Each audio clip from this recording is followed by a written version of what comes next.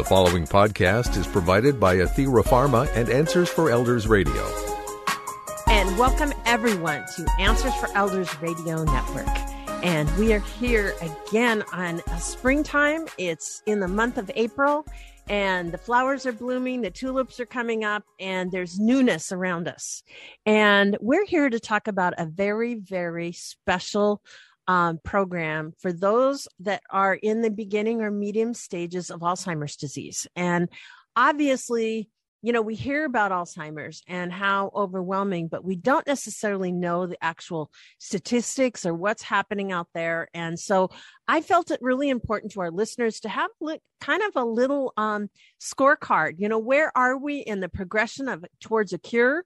And for those of you that are listening, if you know someone that is affected with Alzheimer's or dementia, or have a loved one that is, this is an important program for you to listen to. And we are very, very honored and to have Dr. Verghese from the Keystone Clinic in Philadelphia area. You're actually, Dr. Verghese, you're in Plymouth Meeting. Is that correct? Pennsylvania, outside of Philly. And I am so thrilled that you are with us. So welcome to the program. Thank you, Suzanne. And thank you for inviting me to this program. I am really passionate about the cause of educating and finding cures, treatments for Alzheimer's disease. Anybody who's ever had a family member or seen someone with Alzheimer's disease cannot think and behave the same way after that. Mm-hmm. My own mother died of Alzheimer's 5 years ago. Oh my goodness. And that experience really transformed my efforts as a physician investigator. We at Keystone Clinical Studies are almost completely devoted to Alzheimer's disease, and we've stopped working in some of the other areas that we used to work in because we see that this is such an important thing for individuals, for society, and for the world at large. Yes. And obviously, working with Athira Pharma, who we love and certainly work with, you know, you guys have been able to team up with some medical breakthroughs, and we're going to talk about that this hour about, you know, what's being done, what is the process, how can you get at the front of the curve of what's happening with treatment out there. And so obviously I want to talk a little bit before we get into that, Dr. Verghese. I would love to talk to you about just overall, where are we with Alzheimer's in this country? You know, it's overwhelming, the statistics. Right. So before we go a little further, I just want to clarify some concepts. Okay. People kind of think that Alzheimer's and dementia are the same. They are not. No, they're not. Dementia means brain failure. It's not a disease. It's what we in medicine call a syndrome. And there are many causes of dementia, and Alzheimer's disease is the biggest cause of dementia or brain failure. Mm-hmm. HIV can cause dementia or brain failure. COVID can cause dementia. Drinking too much can cause dementia or brain failure. Mm-hmm. Playing too much football can cause, chronic traumatic encephalopathy and brain failure. So dementia is when you're not able to look after yourself. Yeah. And Alzheimer's disease has a whole spectrum of clinical presentations till the brain is so impaired that you have Alzheimer's dementia. Mm-hmm. Alzheimer's disease is the cause of 2/3 or more of dementias in the elderly. Yeah. As we live longer, there is more and more Alzheimer's disease. Mm-hmm. In the old days, they would even call it old-timers disease. Because it's only the people who survived into old age developed Alzheimer's. But if you look at the statistics, if you look among 65-year-olds, the prevalence of Alzheimer's dementia, is 5%. If you look at 70-year-olds, it's 10%. Mm-hmm. If you look at 75-year-olds, it doubles to 20%. If you look at 80-year-olds, it's 40% or more. My goodness. So the longer you live, the more likely you are to develop Alzheimer's dementia. Today, we have about 5.8 to 6 million Americans with Alzheimer's dementia. And I keep saying dementia because the early stages of Alzheimer's disease is probably a lot more prevalent. And we don't even know how much that is. No. A quick scary statistic is that the Harvard Aging Brain Study, which looked at the brains of so-called normal people, found that 1 out of 3 people in that study above the age of 60 had the amyloid protein in their brains on PET scans. And what is that protein? Amyloid is the protein that starts a cascade of changes in the brain that lead to Alzheimer's disease and later on Alzheimer's dementia. So amyloid is a toxic protein that the brain reacts to, and it starts an inflammatory process. And that's what releases, amyloid is the plaques. And the plaques release the tangles. The tangles spread around the brain and cause neurodegeneration everywhere. So coming back to the Harvard Aging Brain Study, 1 out of 3 people above 60 had this toxic protein. And in about 15 to 20 years, it becomes Alzheimer's disease. So there's a long incubation period, as it were. So do you find, and this is just a point of curiosity, they have that protein. I'm sure that's a contributing factor, but do you obviously recognize the fact that in a lifestyle in their everyday life, does that necessarily affect them? Number one, in their everyday life in their younger years, you don't even have it and you don't realize. But another thing is, what about your lifestyle? Maybe you don't use, mind activities as much in your earlier days. Is there any studies in that area as far as how your earlier life affects later life with Alzheimer's? Great question. So let me unpack that.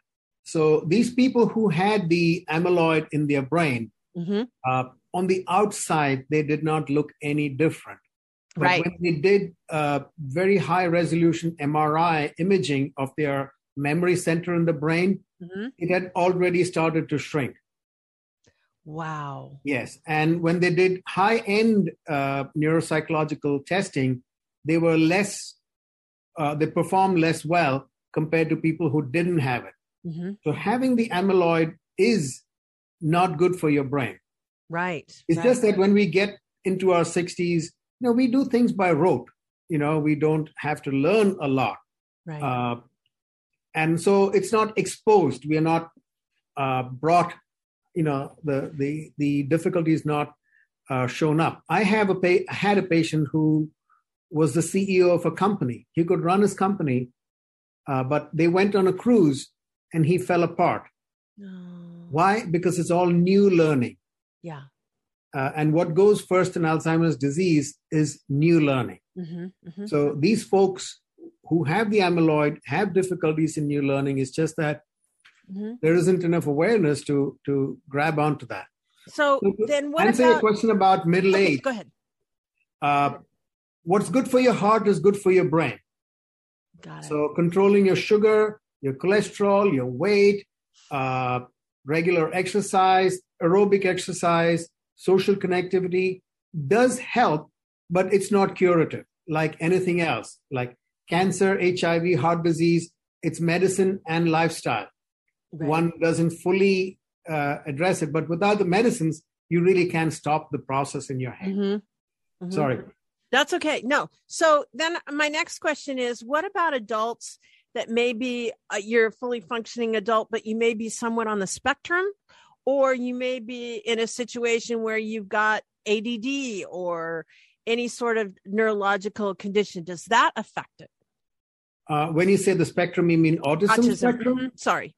There is no connection between autism spectrum disorder and Alzheimer's. ADD is something that starts early in your life, like in your teens and young adulthood, and lasts throughout your life. So I don't think that either of these predispose or can be confused with Alzheimer's disease. Yeah. Most people with Alzheimer's disease have very high levels of functioning, and then they start to go down in their 60s and 70s. With one caveat, people with Down syndrome who have 3 chromosomes, the 321 chromosome 21 copies. 100% of them develop Alzheimer's disease in their 30s. Oh my goodness. Well, and we know that, at least it's been in my experience, that we know that early onset Alzheimer's can escalate more quickly. Correct. Than when you're diagnosed in your older age. And that's probably because your brain, I'm assuming, has a little more functionality, or is that a reason? It's just a more aggressive form of illness. Okay. So when you're younger, it moves faster through your system. Right. I know, I just lost a classmate of mine not too long ago. I mean, he's like my age, 66. And he, he was diagnosed, and 3 years later, he passed away. It was so fast. Right. It was just overwhelming. I couldn't even believe it.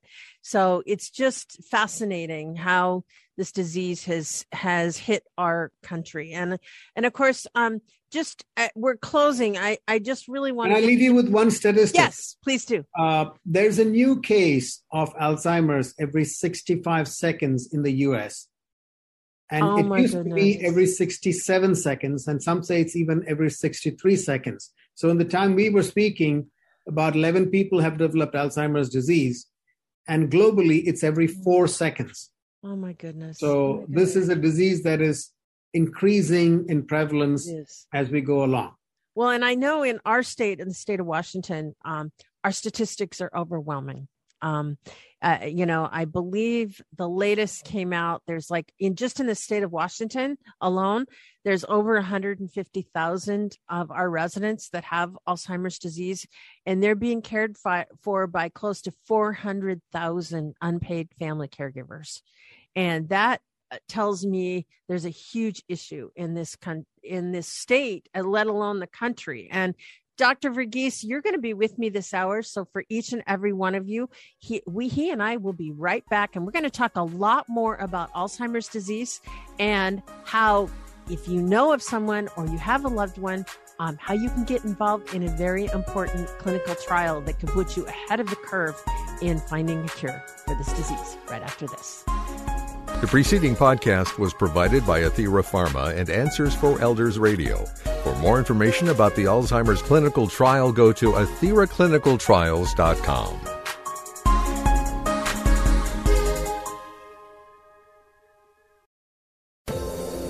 Hi, everyone. This is Meredith from the Senior Fitness with Meredith podcast, where I discuss all things for seniors, from fitness, your health and wellness journeys, how to be all over strong and beyond. I also have my mini podcast called Motivation with Meredith. It's a great, quick motivational pick-me-up for your days. Join me, listen now, search for Senior Fitness with Meredith on your favorite podcast platform.